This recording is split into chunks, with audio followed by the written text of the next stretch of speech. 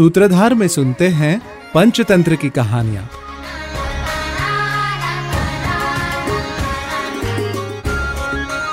अव्यापारेषु व्यापारं या नरः कर्तुमिच्छति स एव निधनं याति कीलोत्पाटीव वानरः।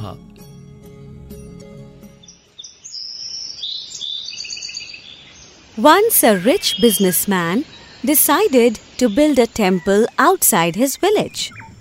Many workers were involved in building the temple.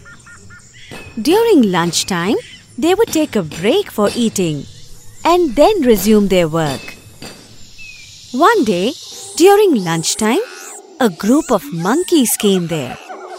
One of the monkeys found a half-cut log with a wedge inserted in between.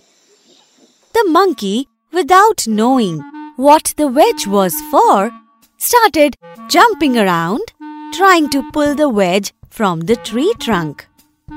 As soon as the wedge got dislodged from the trunk, the monkey's tail got caught in between. The monkey could not bear the immense pain and died.